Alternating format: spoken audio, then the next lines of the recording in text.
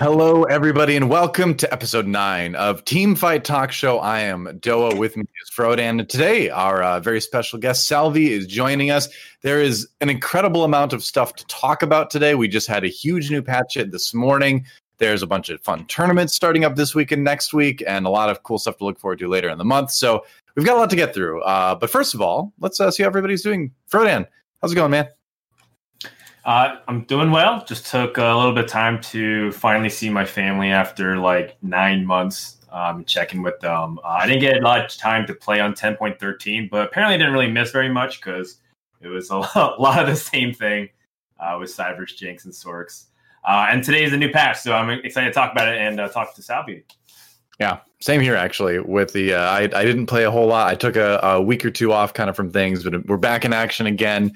And we'll see how this new meta shakes up. So before we get into that, though, Salvyyy, welcome to the show. For those of you, for people out there that aren't familiar with you, you have been stomping all over the European ladder for a long time now. What else can you tell us about yourself? Give your introduction to the community for those who may not be familiar with you. Yes, I'm known as Salvyyy. I started playing TFT in the middle of set 1. Got rank 1 and 2 at season end and started streaming them and pretty much, continued to always be on top of the EU ladder since then. All right, cool. So do you have any other esports background before TFT? Did you play anything else competitively before this, or is this kind of your first foray into esports? I wouldn't say competitively. I played CSGO and League of Legends at a somewhat high level, but nowhere near like where I'm on TFT. I was global elite in CSGO, and I was high diamond when it mattered in League, but nothing like this, no. All right. So how are you liking it? How are you enjoying the esports life so far, such as it is? To be honest, it's great. I just started playing TFT for fun, right? Pretty much like everyone, and enjoyed the game, played more and more. Then at some point I hit Challenger and realized, I'm actually not that bad at the game, and Since then I'm just trying to get better and better. Cool. All right. Well, let's move on to today's news. And we've got a lot to talk about with that. As I said, we've got a lot to talk about with everything today, pretty much. I suppose one of the big things coming up is the Giant Slayer Series European Cup is coming up. It's starting next week. Salvyyy, I believe you're the captain for Team Germany, right? No, actually I'm not. It's oh, you're not? All right, sorry. I'm just a recruit, yeah. You'd be my captain. No, don't worry. I appreciate that. But it's kind of an interesting format, too, because we're kind of breaking things up into nations this time. Mm-hmm. And, hopefully in the future, there'll be a lot more nations involved. It's kind of a test run of the concept. Frodan, I'll throw this one over to you first. What do you think about this format where it's going to almost be sort of like it is kind of a team competition rather than an individual player competition this time? Yeah, I think that one of the more interesting things about TFT is how can we incorporate team dynamics of it? I know that, for example, Hearthstone Battlegrounds does that in a lot of their tournaments, and it's been very popular amongst that. And I think that, TFT is becoming a little bit more and more antisocial with each passing month where people grind on their own. You can't really do a queue with people who are Masters Plus now. And so I think that introducing more ways to make it fun and dynamic for people is better. So I'm a big fan of team tournaments. I personally believe that it's a really good way to increase the sample size without and minimize variance without actually having to just play more games. Because if you ask every player, they want to play 12 rounds in a day to really determine they're good, but you don't have time for that. Viewers don't want to watch all 12 games. But if you have teams, you kind of have more people providing inputs for your success. And therefore, I do believe that it's a really interesting and a fun way to decrease that variance while still making it really compelling. So I think the big thing that jumps out to me is in terms of how this will be different from your regular TFT tournament is that if you have people from the same team, the same national team in the same lobby, there's an opportunity for one of those players to kind of just grief their opponents and take away things that they know their opponents need. And so the big question is, will that be worth it? And I'm going to ask you to answer this question, Salvyyy. Do you think that strategy is actually going to be worth it to have one player perhaps sacrificing some of their score to hurt other players in the lobby while elevating their teammate? Do you think that's feasible? Yeah, I actually talked about that today. If you have a really, really bad game and you're like only playing for maybe top 7, top 6 because you lowered so hard, it might actually be worth it to roll down for someone else's unit just to take them out of the pool. I think that's totally viable if you have a really bad opener. Especially for the finals, if it's 4 versus 4, like one player, you can sacrifice one player to like grief 2 or 3 of the different teams. That seems worth it. It's a good point. Like, do you feel like you mentioned that could be something to do if you had kind of a slow start? Are you saying that you would think that's probably the only time you'd want to do that? Or can you just start a game potentially saying, all right, player X, you this game are going to just basically int and hurt everybody on the other side? I don't think you would designate a player to do that, but if I recall, like, look at the mech meta, for example, where there was like mech was so strong, but as soon as it's 2 players mech, somehow it gets so much worse. If it's a meta like that, that's not as flexible, and the comp that relies on 3-starring units, it actually becomes like a valid strategy for sure. And if it's like a flexible meta, it probably becomes worse and worse. Makes sense. What do you think, Dan? Yeah, I think that we've tried these kind of tournaments in Twitch Rivals in the past where, like, is it theoretically better to have, like, teams where one person's, like, focused on griefing other teams? And it just wasn't really a successful strategy despite people trying that. And as much as TFT and LHS has a lot of differences, that core principle still stays the same. So, like, realistically, what you might see is players who, you know, might be splitting up the comps that they try to play, or just, like, basically giving each other advice. And if they, like, understand that there's a chance they're going to play against each other, they try to, like, you know, play a weaker board. That kind of fun stuff is more fun than just like, oh, you know, I'm going to grab every Syndra node on the planet so that no one else can, you know, grab and play sorcerers.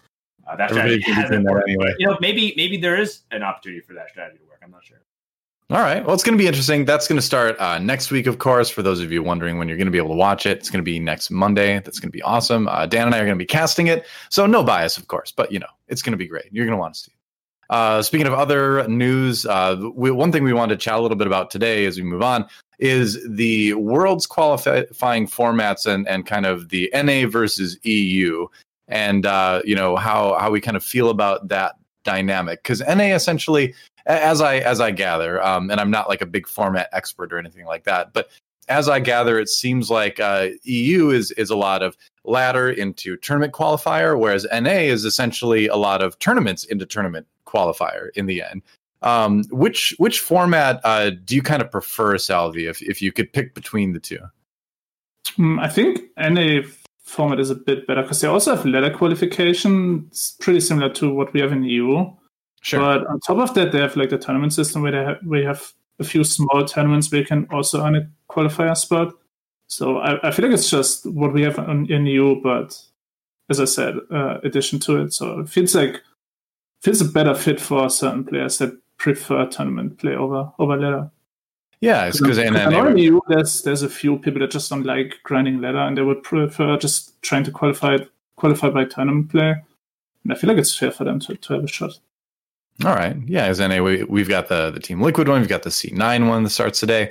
But that's an interesting kind of thought, is that certain players may prefer to just kind of be at home grinding the ladder and get their qualification that way. Other players can, you know, do better in tournaments, do worse on ladder. So it kind of having a balance, I suppose, is kind of important because you are going to see players that have greater strengths in different areas, huh?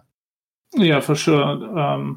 But yeah, I think NA is doing a good job. I felt like EU was just behind on time because the ladder snapshots started basically halfway through, and yeah, it just felt rushed on EU, but it's what we got, so got to make it work.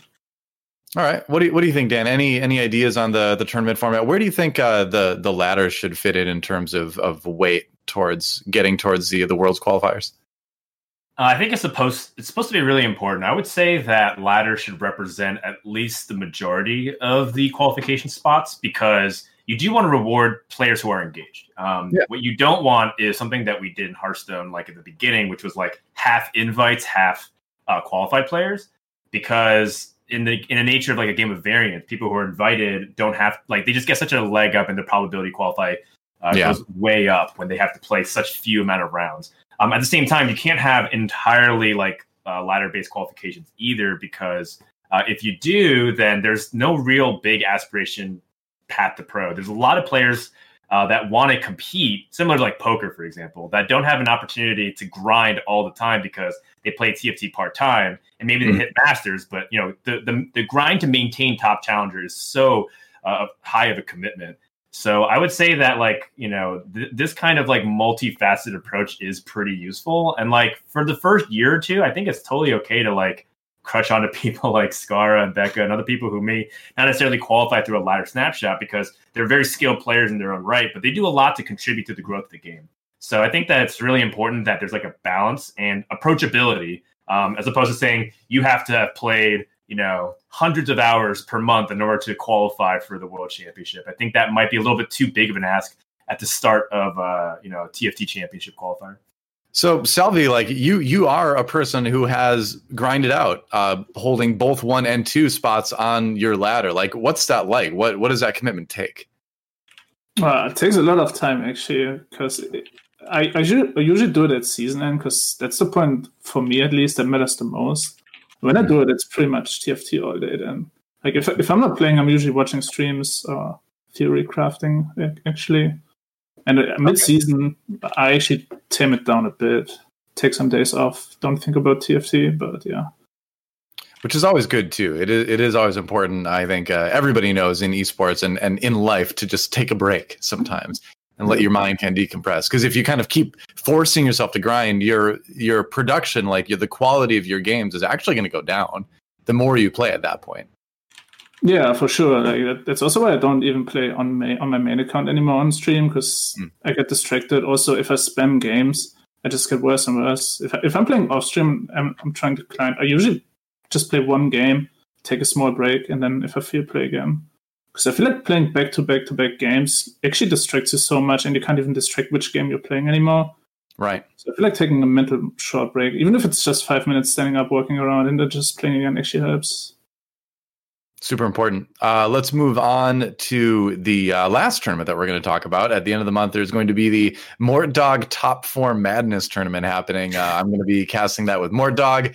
It's going to be crazy. The format is insane, but I'm so happy we're doing it because it's going to be fun to see how players kind of approach it. And it's just going to be, fun to see the players kind of play in that context. And so the big thing with this is that the point system in the game is very, very different from what we've seen so far in TFT tournaments, where there's like a little bit more for first, a little bit more for top 4, but overall, you have a lot of chances to, catch up and things like that. This tournament, though, is brutal. It's 11 points for first, 10 points for second through fourth, 0 points for 4 through 7, and then -1 points for 8th.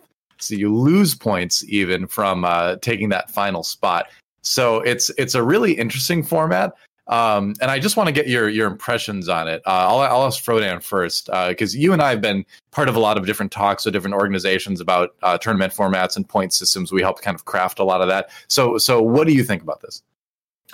Yeah, I think that it's really unique. I think that we're not anywhere close to figuring out what like the ideal tournament format is in a game like TFT. I think in general, for this entire broad genre of free-for-all esports, like if you just kind of even think about Battle Royale, like in Fortnite or Apex Legends, like these other games, like no one really knows how to make free-for-all games like fun and compelling, both for the player and viewer, that makes it feel satisfying. So we're experimenting a ton. We're talking about like the final win and in, right? In order to win a tournament, you have to win the lobby. That's like an interesting concept. Moore's trying to say fourth is almost as good as first, so we'll see how that works out. Win's a win, I guess. Yeah, and I like that because I think it's very reflective of how Riot even approached this subject, right? Like for example, they're just tweaking constantly with the set design and trying out a lot of different things. Was Urgot a mistake? We still kind of don't know. I mean, a lot of people probably say yes immediately, but they're really trying to, tweak certain things and try radical ideas. So I like that. And then, Moore also puts his money where his mouth is, right? He talks about how much he loves the competitive scene. He talks to top players all the time, and he's even kind of funding the prize pool. So honestly, quite a special person in the industry, from a multitude of facets. And I really respect Moore for putting on this kind of program, and I really hope that it's a huge success.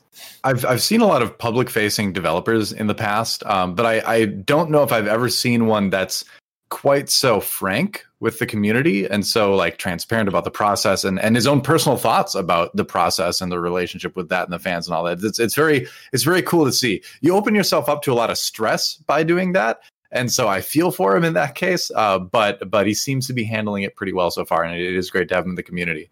Salvyyy, I'm going to ask, what's your impression as a player who would be playing in a tournament like this? What do you think? I mean, it would completely change up my approach to the game, right? Because usually when you're playing tournament or ladder, like you just aim for the best placement you can get every game, right? You're playing for every placement point. Yeah. So like best average placement, and everyone is getting thrown out of the window completely because you just want top 4, right? It doesn't matter. It's never worth it to risk it for top 1. So if you're approaching the game, that would actually change up the roll timings, probably also the comps you're going for and stuff. You wouldn't be as greedy. And if every player is doing that in turn means like units getting taken out of the pool earlier. So it's actually changing the game completely. So it's really, really hard to like grasp how much it would change. But as you said, who knows what's the best form? It might be fun, right? So yeah, I'm looking forward to it for sure. I'm going to ask you a question that's very difficult to answer, but I'm curious to see what you'd say anyway. So, will this point system produce more skillful games or less skillful games? Well, that's actually a good question. I know it's a really hard question to answer because there's a lot of different factors that go into this. Like you mentioned, you're playing more carefully. Does that mean you're better, or are the risks sometimes better quality play if you are taking them at the right time? So it's a hard question, but just your gut reaction, more skilled or less skilled? I would say if you do it once, it's probably more skillful because you're not used to it. You need to adapt to the format, right? And you actually have to change up the playstyle completely. So in that sense, when you only do it once, it's definitely more skillful. If you do it every time this format, I'm not sure. I'm not sure if that would make it better or not. Okay. I would say. Yeah, go ahead, Frodan. I was just going to say that I feel like maybe TFT might be a game where it can excel with multiple formats. Like the idea is that maybe like day one of competition could be like a traditional point structure. Then another day or maybe another tournament series could just be top 4. And I think that's what makes TFT potentially even better as a competitive game because just like in card games, there's different formats that challenge different skill sets. I think this is interesting. So, maybe a little bit of team, a little bit of top 4 action, maybe a little bit of traditional point structure with win and in. And I think that all of that makes it a better game.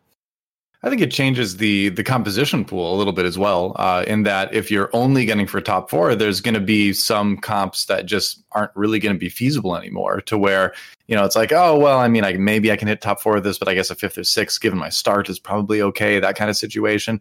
So it almost sort of narrows the viability of different compositions too. So, yeah, I'd love to see it. I think this is going to be the best month for TFT esports yet, in my opinion, because we've got a lot of competition. We've got a lot of different formats in competition. And so we're just going to, I think, be able to learn a lot about what makes a good TFT composition this month and build on that to just have better TFT esports down the road. Should be really, really cool. But speaking of things that are really, really cool, we had a patch come this morning. It's very big. It's 10.14, I believe, is the number for it. And man, there are some massive, massive changes here. We've got about 30 minutes to talk about this, which is nowhere near enough time. But we're going to try to fit as much of it in as we possibly can. But I think the big thing that we can start off with here that everybody's talking about right now is the return of Syndra and Star Guardians in general, not necessarily the synergy, the Star Guardian synergy itself, because that got nerfed, quote unquote, but there was so much strength put into the individual heroes, especially Syndra, that let's talk about Syndra right now. There's been discussion about possibly hot fixing. We don't know if that's going to happen or not. I played a couple games with her last night. She seems insanely strong, which I love, I will freely admit. But I want to hear you guys' takes on it. Where do you think of the state of Syndra, 24 hours into this? We'll start with you, Salvyyy. 24 hours in, I would probably say she might get hotfixed, yeah. It seems a bit too much, the mana buff. Also, Syndra 1 seems too strong. Maybe also a way of fixing her is just lowering Syndra 1 damage, because usually if you get a blue buff and you get Syndra 1, you're actually set. You just need some frontline, and she's going to do the job. So maybe that's also an approach, because she falls off late game. She's really strong stage 3 and 4, and the later it gets into the game, she actually falls off, and she's not really the carry anymore.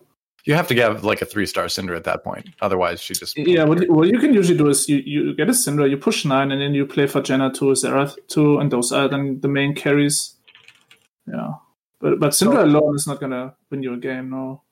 So the big buff here is that her mana went down to 40 mana, which with the blue buff included, makes her pretty much a machine gun at this point. She casts extremely quickly, and if you combine that with the fact that she doesn't waste any damage orbs anymore, if she kills someone, the rest of the orbs go to another target. You're just getting insane damage efficiency with it too. I've had a lot of rounds with the new Syndra where I've killed 2 champions on the other side with 1 ult, which is really fun to watch. But maybe a little bit too strong in certain cases. What do you think, Dan? I know you haven't had a lot of time. None of us have really had a lot of time to play this yet. But what are your initial impressions of Syndra here? I think that Syndra is too powerful relative to what you have to do to commit to her. It seems like a 2-star Syndra is good enough to kind of carry. It's kind of the same thing as what like Vayne was doing, which is like this is 3-star carry that gets you all the way to stage 5 at relatively healthy life total, and then you can kind of choose whatever you want to do. You don't even have to play Star Guardians. You don't even have to play Sorcerers. We've been seeing like Celestial Protector kind of be a front line with like 2 to 4 Sorks. Obviously, Mech is still a thing. I've seen people just play like the Some Sins approach, which just like have 2 of everything and 2 Sorcerers, Splash and Syndra, and she's still killing everything because you have enough frontline in CC with Mystics and whatnot, which seems to be increasingly more important. And also, what seems to become like somewhat of a degenerate thing is that it seems like putting another Syndra is better than completing another synergy. So like there's in boards where I saw people playing 3 Syndras instead of 6 Sorcerers. They play 4 Sorcerers and 2 extra Syndras as opposed to just playing 6 Sorcerers, which feels super counterintuitive and also kind of shows that perhaps this champion is overtuned at the moment. I mean, obviously, people can look at different synergies right now. I think Dark Stars is also skyrocketing in popularity in terms of its power level. But in terms of just the sheer individual power unit, it's not even necessarily Sorcerers or Starcraft too strong. It might just be Syndra. Well, I think if you include Nico in the conversation as well, she just got some buffs. Her stun at 3 stars. I think it might have already been 2.5 seconds, but she got a little bit tankier as well. And so that makes her just a better frontliner than she was before. The Protector Tier 1, like 2 Protector buff of 30% now for the starting shields makes getting the Protector spat really worth it, more than it was before in traditional Star Guardian Sorks. So it just seems like it's even easier now to get back to that old SG Sork lineup that we all loved or loved to hate back in like 10.6, 10.7, 10.7 is kind of where that peaked, I think. And it seems like it's kind of back right now between all that, even despite the fact that both Sorcerers and Star Guardians were numerically nerfed this patch. Yeah, it's just the units that got buffed to her, mainly Syndra. As Frodan said, there's so many comps right now around Syndra that I'm not even sure which is the best variation. It might not even be 6 Star Guardian, because the 6 Star Guardian trait itself is actually pretty underwhelming. You only run 6 Star Guardian because all the units got buffed pretty much. So as Frodan said, you can build like a tanky combo, you go like Celestial Protector, Mystic, and 2 Sorg, and you just put Syndra there, and she's going to kill the units over time, right? Because she just ramps up. So yeah, if there's like one unit or one problem right now, it might be Syndra, but yeah. Darkstars and Shaco also look really strong right now. So let's jump over to Protectors, actually, from the Syndra conversation. Jarvan got some big buffs, but just Protector Celestial in general seems to be kind of back. I've been seeing it in a lot of lobbies. It seems very strong. It seems like people are trying to go for the 3 stars again. Have you guys been seeing a lot of Protectors in the games that you've either watched or played? Yeah, I think the most played unit is probably Jarvan right now. Everyone buys Jarvan early right now. A lot of people hyper rolling for it. He's scary now. Yeah, you see Shredder come back. There's this reroll combo. You play Caitlyn, TF, Zoe. And then even 2-star Jarvan can carry your mid-game if you put items on him and you get Protector online. So yeah, I think they also probably jumped the needle a bit too much on J4 here. He got some pretty massive buffs, and like you mentioned, when you combine that with the Xayah buff going back up to 0.9 for her attack speed, suddenly Shredder's back. I've seen a Shredder player in every single lobby, and it doesn't seem terrible like it did in the last patch or two. And I don't know. So here's a question. A lot of people were not thrilled with the 1-star carry meta that we had right before the 3.5 changes came in. But does this version of it, if Shredder is back, is this a more acceptable version of having 1-star units able to carry, do you think? I think it's fine. I think the problem when we had the 1-star meta was actually different things. It was they buffed all 1-cost units at 3-star, most of them. Then we had 2 galaxies, Trade Sector and Treasure Trove, which we still have, that enabled hyper rolling because you got more rolls or more gold.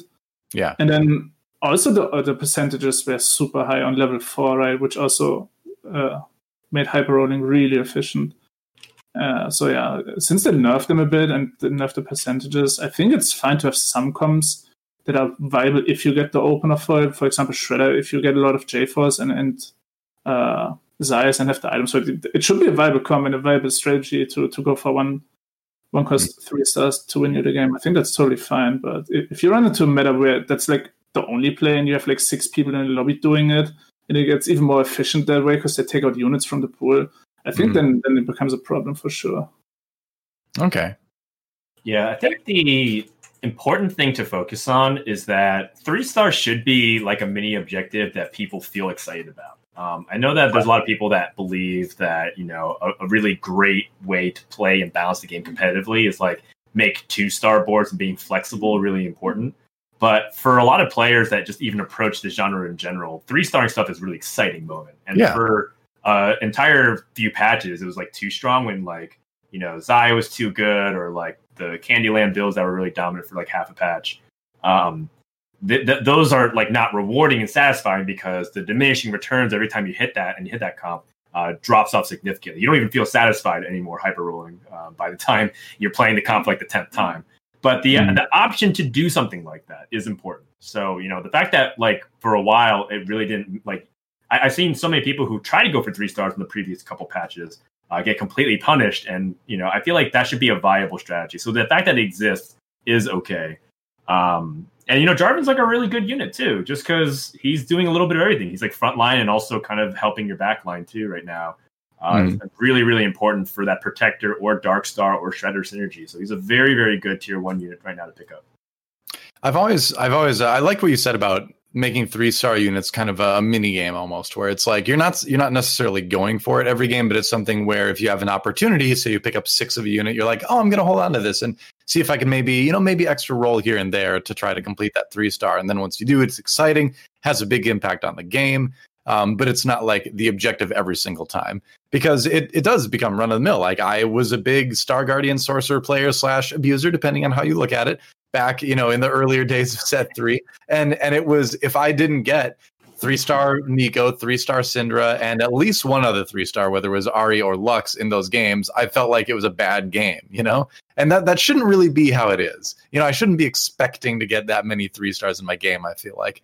But it feels like after 3.5, there's a little bit more of a balance around 3-stars in general. But I do wonder if it's going to become more of a priority now with Shredder coming back and then Syndra being so strong. What do you think? I'll ask you this, Salvyyy. What do you think a 3-star champion's place is in TFT? Like, how often should you see it? What impact should it have in the game? What do you think? Impact obviously depends on the cost, right? Obviously, a 3-star 4 or 5 cost should probably win you the game because it's hard to get and it actually needs a lot of money and level you need to put in. Also needs to be uncontested for cost to be able to hit it. So I think that's like that's something that should happen. Like I don't know, once every maybe like 15 or 20 games. Like if basically you scout, you see you roll a lot of these units. You're the only player going for it, and you're like, maybe this wins me the game, and I can try to go for it. And then these occasional 1 or 2-star 3 costs are totally fine, right? You get a lot of these units early, you hold, you maybe see some value in taking it. And as I said, obviously there should be some comps that maybe rely on 3-starring the unit. For example, you look at the 6BME comp. I think 3 cost carries to win you the game are totally fine, and they should be in the game. Yeah, okay. I would say that a lot of times when we're kind of weighing decisions on like how TFT should be approached, I think it should always be evaluated through the lens of risk versus reward. In times when like reroll was like too good, the risk wasn't really high because you would hit it so consistently, and therefore going for these kinds of strategies was overwhelmingly, similar every single game. And part of what makes, I think, games like TFT compelling, I'm sure Salvyyy can back this up, is that you're introduced with unique situations every game. Versus like in the reroll, when the pool was a lot smaller before set 3.5, it felt like you could easily get these 3 stars over and over and over. And it was highlighted by the fact that even in the Void Brawler compositions, you could consistently 3-star Cho'Gath and Vel'Koz. And that was like something that was really oppressive for an entire patch or two. So I think that, when we're looking at like what reroll's role is, or 3 stars in general, it's like you should be constantly introducing an opportunity to win, but that people have to make a calculated risk. And I think that's where the payoff is, both for people who compete and also people who try to beat it. Because then they have to consider, what are they going to do in response to that? Risk versus reward and also counterplay options, I think, are the 2 big things. I think if you look at the role that galaxies have in the set as well, where if you make re-rolling and hitting those 3 stars more difficult and more of a special thing, then that also kind of elevates the trade sector galaxy too, because then you say, oh, cool, this is a galaxy where I can maybe get like more 3 stars than usual. That's awesome, right? So if we trend in that direction, that also kind of makes that galaxy in particular more fun. I think more exciting and successful in terms of what it's trying to do. I had a reroll game. I had a trade sector game, not to brag or anything like that, but I had a trade sector game last night where I had a 3-star Nico, 3-star Cinder, and a 3-star Victor, and I had 90 HP by the end of the game. It felt amazing, and I will cherish that game forever. So thanks, Morty. Anyway, moving on to some synergies. Let's talk a little bit about the Celestial buff that came in. So this kind of goes hand in hand with the buffs to Xayah and also the buffs to Protectors as well, in that this Protector Mystic comp that's been kind of going up and down through various patches of set 3 now seems to be kind of on the rise again. Specifically, 2 questions, I guess, you guys can kind of like think about. Where will Protector Mystic fall into the meta now that it seems to be stronger? And where will Celestial in general as a trait fall in terms of splashing it into other comps or maybe unlocking new comps? Like, what are your thoughts on kind of those 2 things? And I'll just throw it out there. Whoever answers first can talk. All right, so talking about Celestial, I feel like after they removed Kassadin, it's really, really hard to get Celestial in unless you have a spell. Because it's only the 2 Protector units, and then it's Ashe and Lulu. And Ashe pretty much only gets played in sniper comms. And I guess Lulu is easy to fit in because you want to run Mystic most games. But if you don't run Protectors, basically, it feels really, really hard to even get Celestial in because it's only 4 units, right? Yeah. And it's usually not worth taking in Ashe just to get Celestial online over something else because you don't have the space. So I would actually love maybe one more Celestial unit to get access. Like a Kassadin. Where would you put it? Would you put it back at the... Actually, I think they should have kept Kassadin. Kassadin was really fun because you had to position around it. Yeah. Exactly. And he was using it that enabled both Celestial and Mana Reaver, because now Mana Reaver is pretty much only regular Thresh and Celestial is hard to get. So in that sense, I feel like there's a gap after removing Kassadin. Yeah, so in set 3.5, it felt like Celestials have like fallen a lot in power levels simply because there just seemed to be a higher power level of everything. And when things burst a lot harder, like an Echo or like an Urgot or like these things that like instantly kill or basically does unstoppable amounts of damage, that the slow grind of healing back doesn't really matter nearly as much. Yeah. Couple that with the fact that the only comp that liked to use Celestial was like a Jhin-based sniper composition, so the burst would heal Jhin. But infiltrators and all these other things like made their life miserable, so they really couldn't get anything off.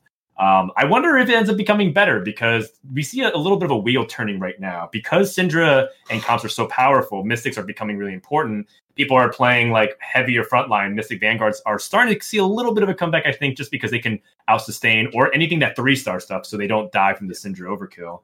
And then maybe that instant opportunity for Celestial to come into play. So if I do think Celestial becomes relevant or like these Mystics, it's largely because it's a response to the metagame as opposed to it's really powerful individually right now.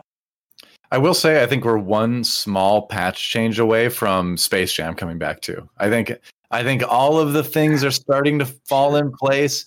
We're so close. I think Darius, I think he got a little bit of a buff last in 10.13, I remember right? Yeah, he got buffed twice the last 2 patches ago, yeah. So we're close. We're close to Space Jam coming back. The Celestial buff helps a lot, I think, with that. So we'll see. But looking at some of the other patch notes, I'm just kind of going through all this. We're kind of jumping all over the place. One thing I guess we can kind of talk about is the Fizz nerf is an interesting one, because towards the end of 10.13 especially, and really throughout most of 3.5, Fizz has felt like a unit that you just kind of put in everything. Like, it doesn't really matter what the comp was. Fizz 2 is just always going to be good. Do you think this nerf puts Fizz in a more reasonable place? I mean, he's still playable. He's still a really good unit, but I agree. If there's a unit that you put in or can put in any comp, no synergies whatsoever, and it makes sense and it's better than your alternatives, I feel like that's a problem. Because if you just put in a fish, no matter what comp, and you don't even care about synergies, it kind of makes the game stay, because then it feels like you skip one part of the game, which is synergies and unit composition. So in that sense, I think that the Fizz nerf is fine. He's still playable. Still a really, really good unit. You can tag him into snipers if you need backline access. So I think that the nerf is totally reasonable. Well, it's interesting you bring up synergies as well, because I think one of the hallmarks of set 3 is that the importance of synergies has been kind of downplayed versus the importance of individual units and items on units. And so with some of these changes, do you feel like the focus of the game is going back towards synergies a little bit more than it has so far in set 3? That's actually a good question. I actually talked to Mort about it, and I told him I really like synergies that open up the effect for the whole team. For example, like Mystic, Celestial, or I love Knights in set 1.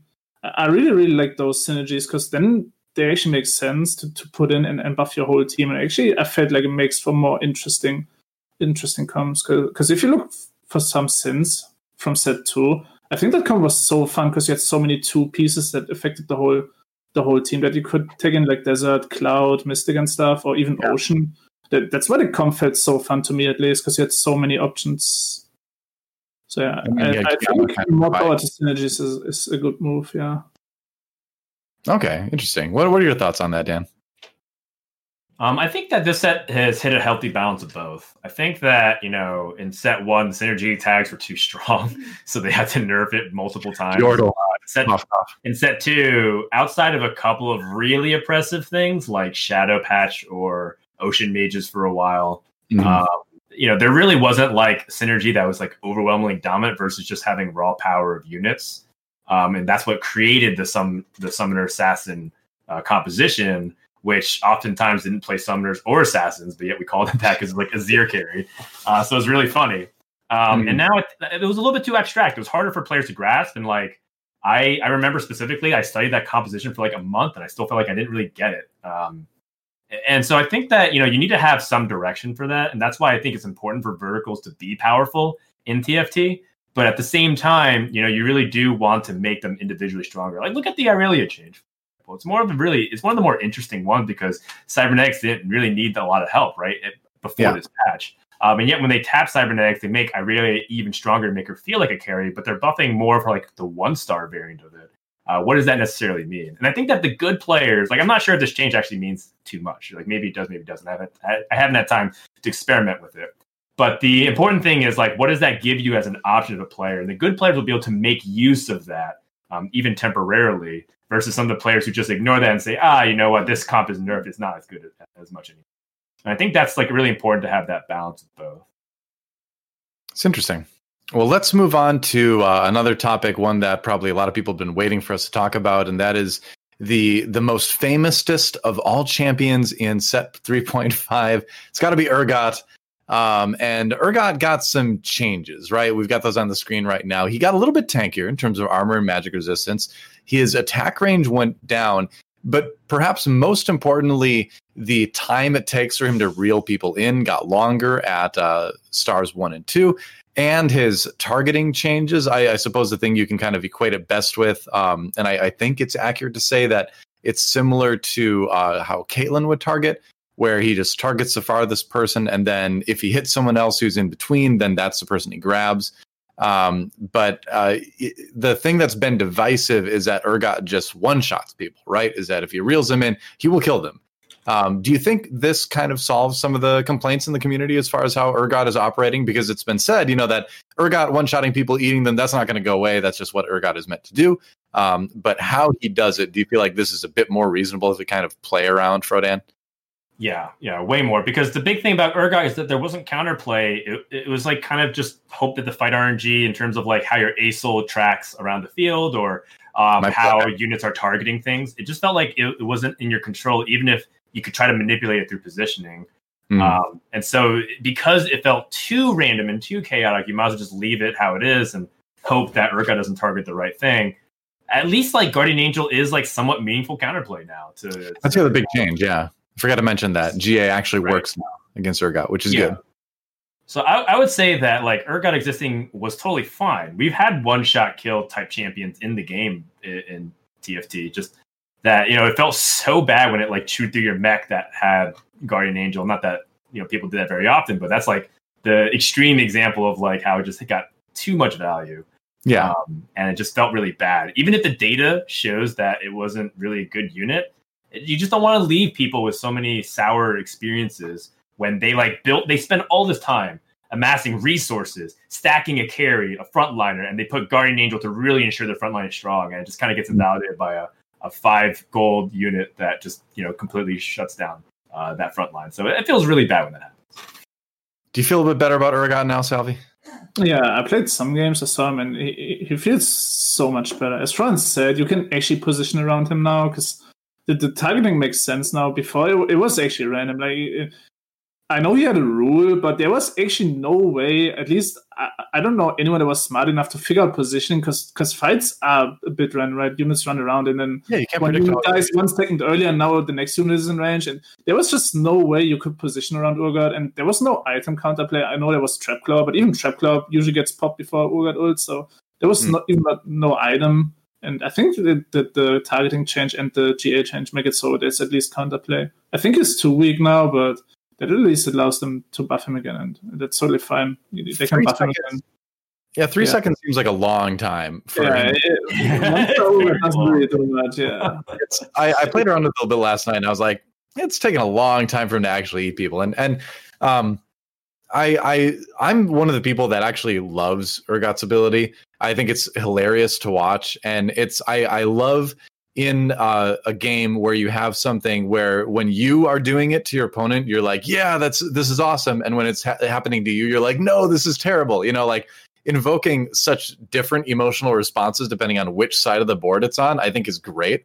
So I love Urgot. But that said, if you're going to have an ability like that in your game, I think it is very important to give your players ways to play around it and not feel like you feel bad for being hit by it, but you don't want to feel that you're totally at the mercy of something that is out of your control, which is how original Urgot felt. So I agree with you guys where I think this is a great change. I think Urgot is much more palatable to play against. He's still fun to play as, although again, maybe 3 seconds is a bit too long, kind of lower that a little bit.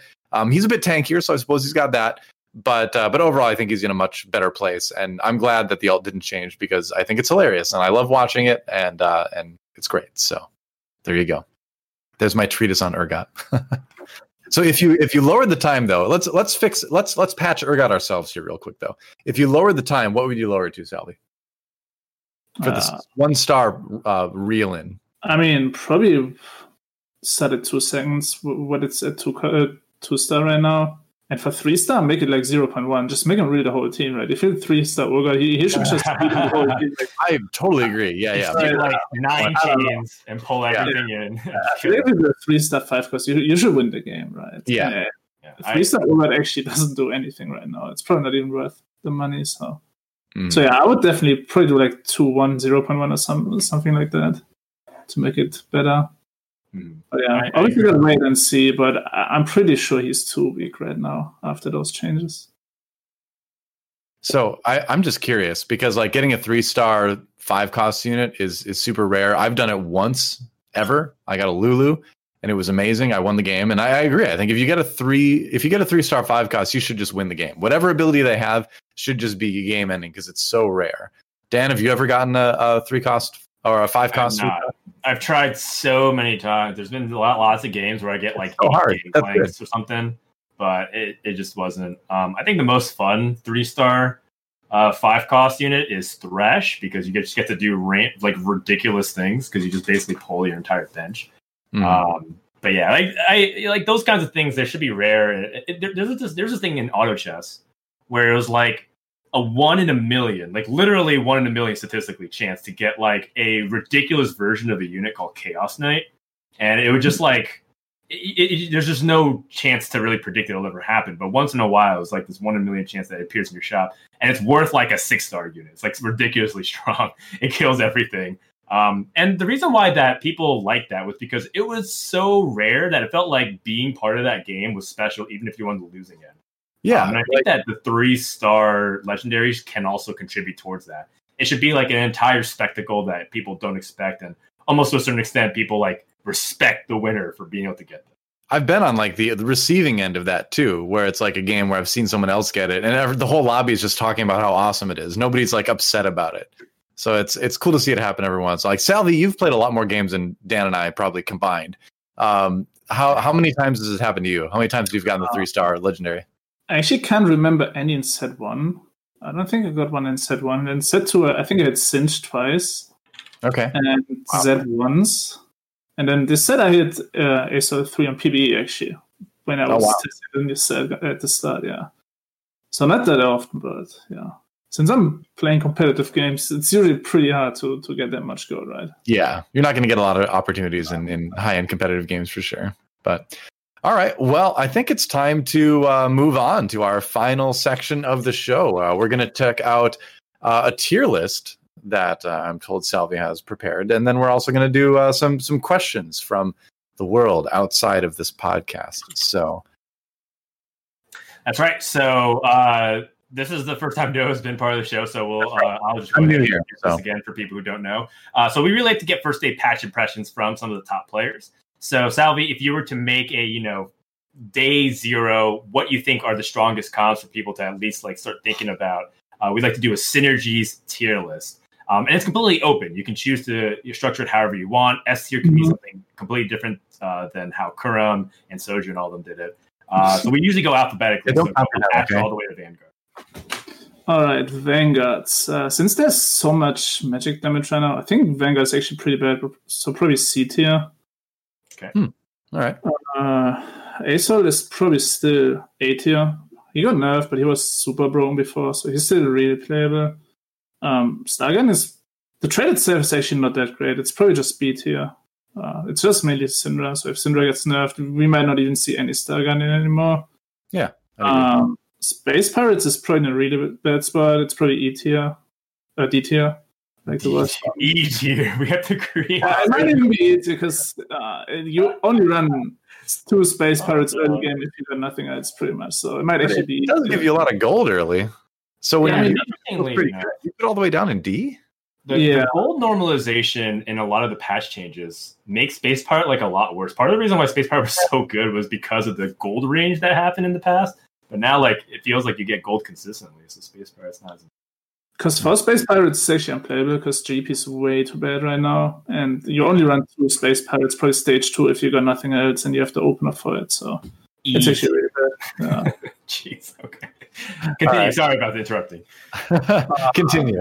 Sogs in general is pretty flexible. It's probably A tier. You can 2, 4, and 6 Sogs. Everything is fine mid-game, late-game, so it's probably one of the best trades.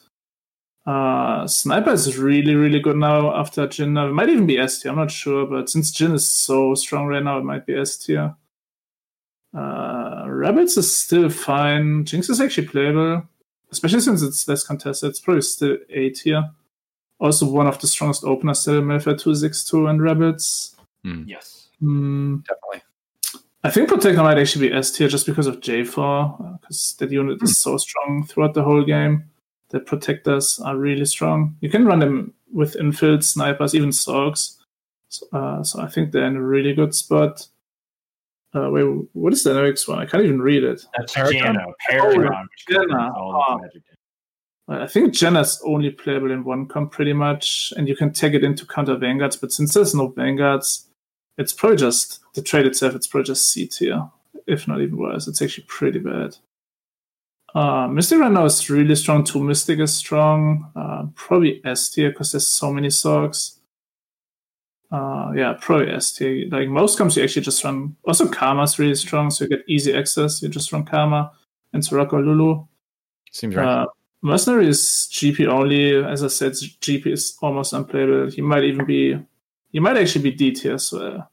Because I've actually seen GA GP2 that had one more defensive item, QSS. It didn't even cast. I don't know. Really? Wow. Yeah. It just got Mega Reaver and died. Yeah. Oh, okay.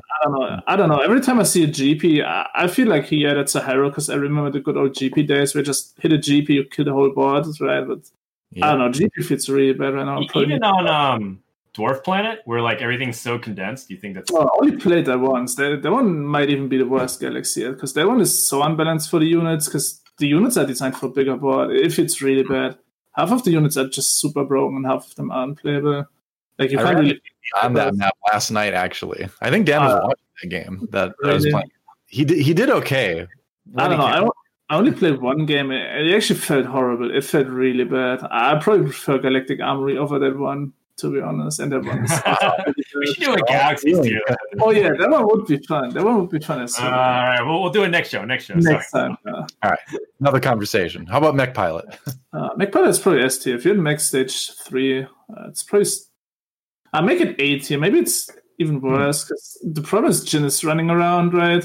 And Jin actually kills a mech instantly if you don't run dodge mech. So you need like QSS and Trapclaw. So you need a lot of dodge because even if you have Bramble Vest, it just dies to Jin. So since Jin is so much around, it might even be worse.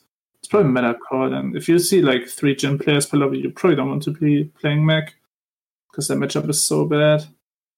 Mana Reaver the trade itself is really strong, but obviously hard to get since it's only Irelia and Thresh. Probably just B tier. Infiltrators are really good right now because you have really good early game access. Nocturne Z is one of the best openers in the game. It's probably A tier.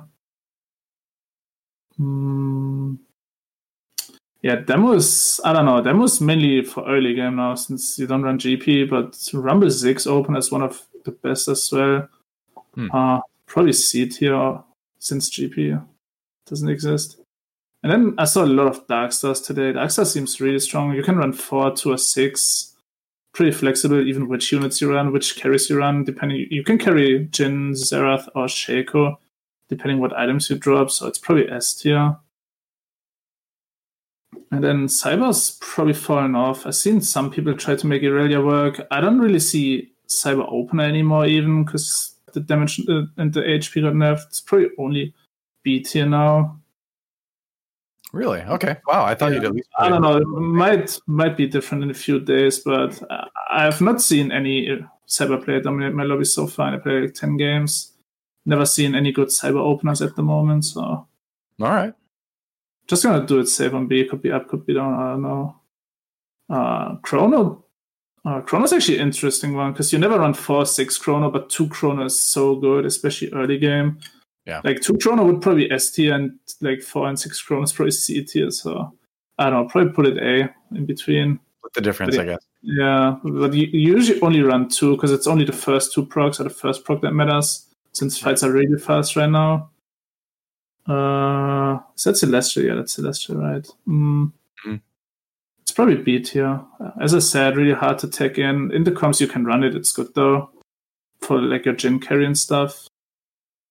Brawlers are still fine. They definitely fell off. The Brawler side is still fine. Probably also B tier. Which one is that? I'm actually blind. Blaster? Oh, Blaster. Blaster is actually almost one of the worst trades. You only run 2 Blaster, and it's only for Jinx, and even then it's only there to get resets, not even for the damage.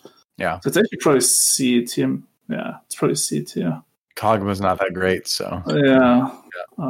Blamers are probably the same. It's probably also C tier.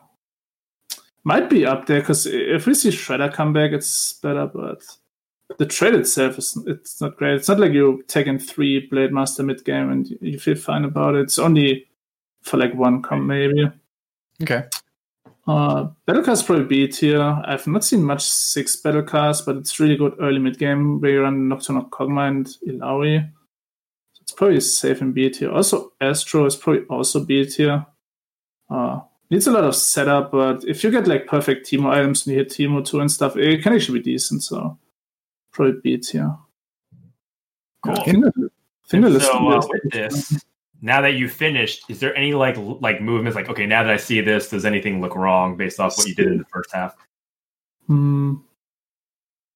Nah, Travis, this looks actually fine. I think this is actually okay. Because like Stargate is a good comp, but if I just look at the trade is not good, right? It's, as we talked about, just get 6 Stargate for free and you might not even run it if you run Syndra. So yeah, I can see that. So from the looks of it, it's mainly Sniper, Darkstar, and Stargate and some Jinx. And I think those traits represent that pretty well. That's like a big statement to put Darkstar all the way up at S early on. I mean, it did. But yeah. I've seen a lot of Darkstar, so I'm pretty sure it's making a comeback this patch. I'm just going to call it. Yeah. All right. Cool. I think so too. Because of its flexibility. It's so insane. Like, you don't have to have Xerath and Jhin be the carry. Shaco carry sometimes is good enough to guarantee like a top 4. Well, the 3.5 changes too, where like everyone that dies contributes to it, makes it a lot better. So yeah, now with the actual buffs to the numbers, I think it should be strong too. But S tier, that's shocking. But that's cool. All right. Thanks for building that tier list for us, Salvyyy. A short preview. That's right. 2 things. One, I like that he approaches from a synergies. He just didn't let like the champion itself kind of drive the discussion. So like Sorcerers, for example, and Sargon, but Syndra being really good. He's like trying to isolate them and explain what he thinks about when he talks about putting in a synergy on the board.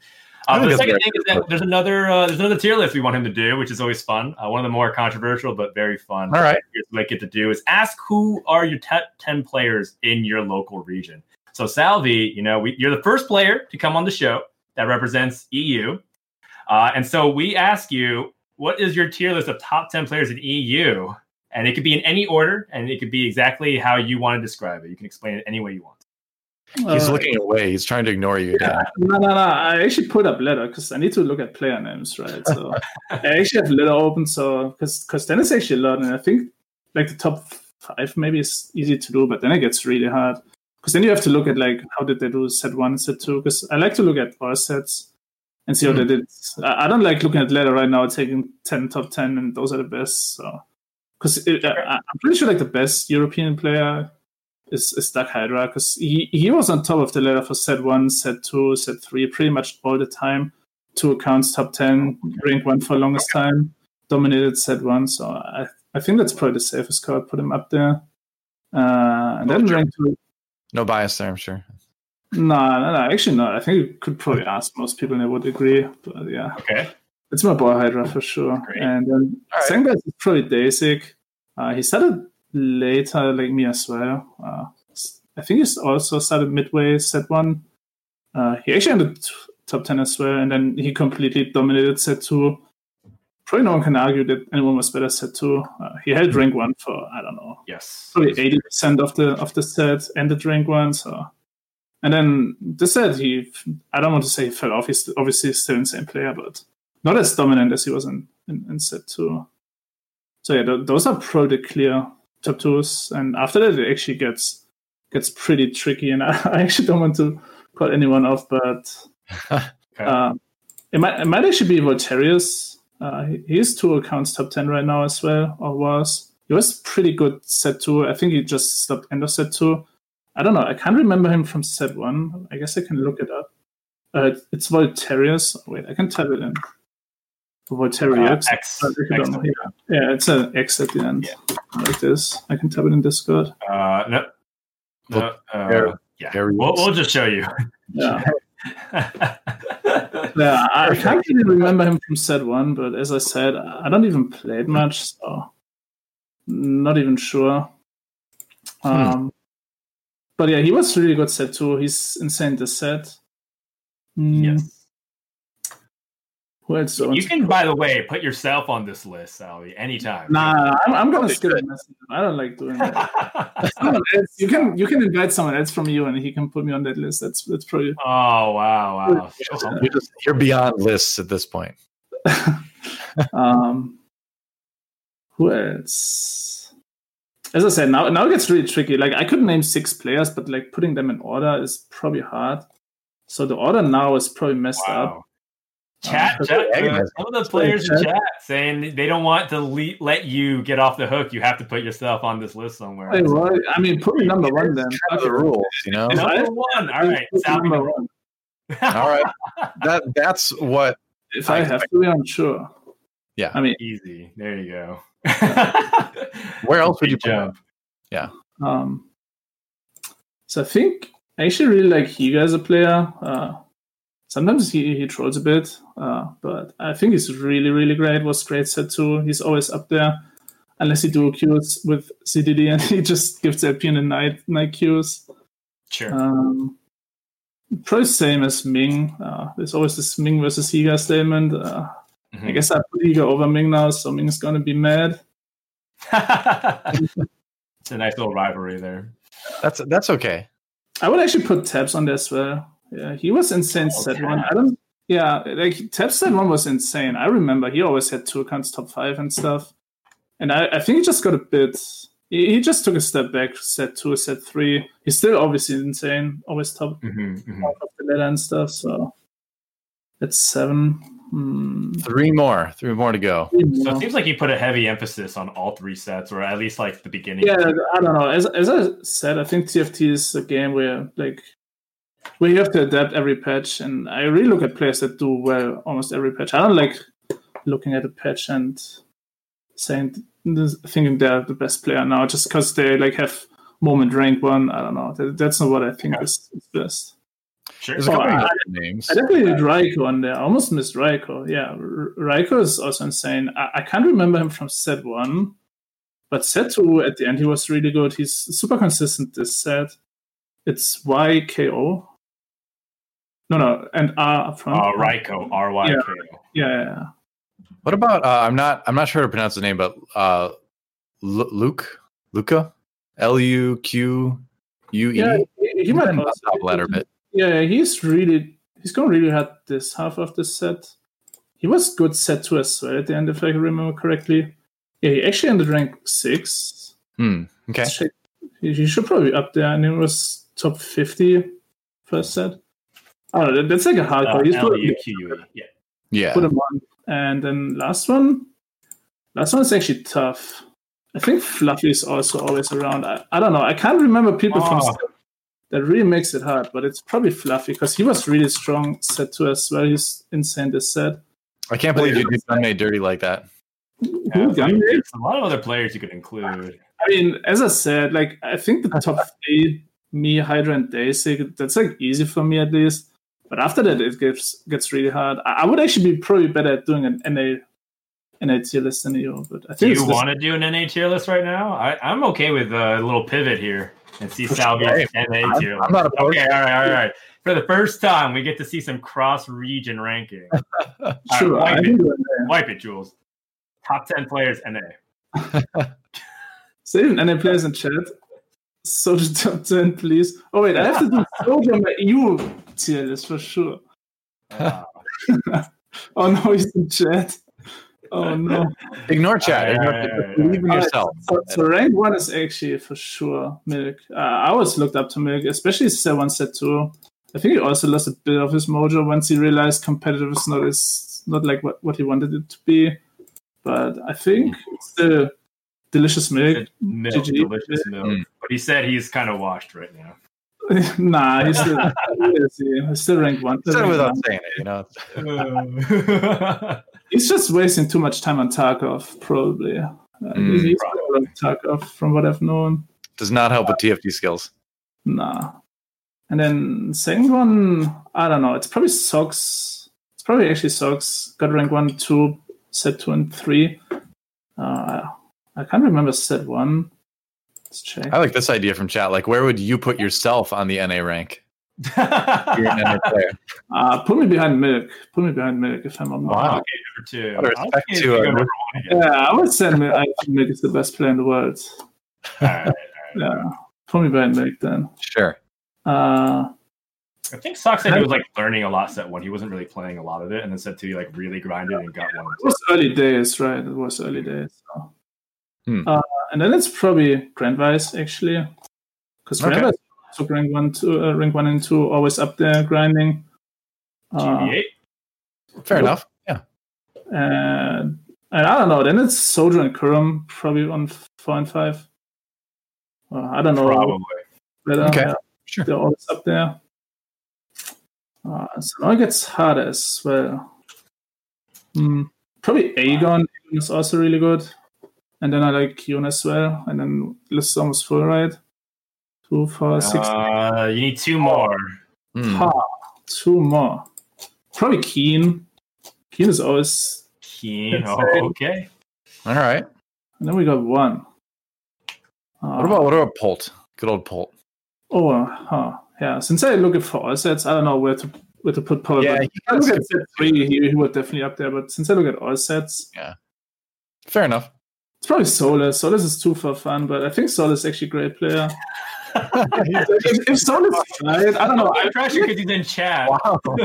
Is he actually in chat?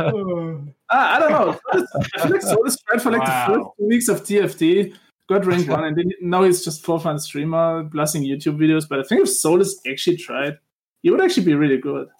You're not criticizing him. You're just disappointed that he's not living up to the potential. Exactly. I don't know. Solus should look like election lobbying.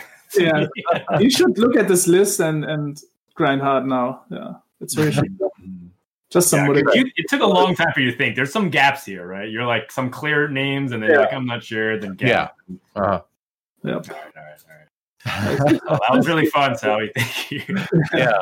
And then hand it back to DoA if you want to do the mailbag segment. Sure. Well, let's again. This is my first time, so we've got a mailbag as well, which is apparently where we take questions from the rabble and see what they have to say. So here's one from Ginger. Okay. All-time 5 best players. So this is our 3rd tier list, I guess now, where we're just taking the top 5 from anywhere.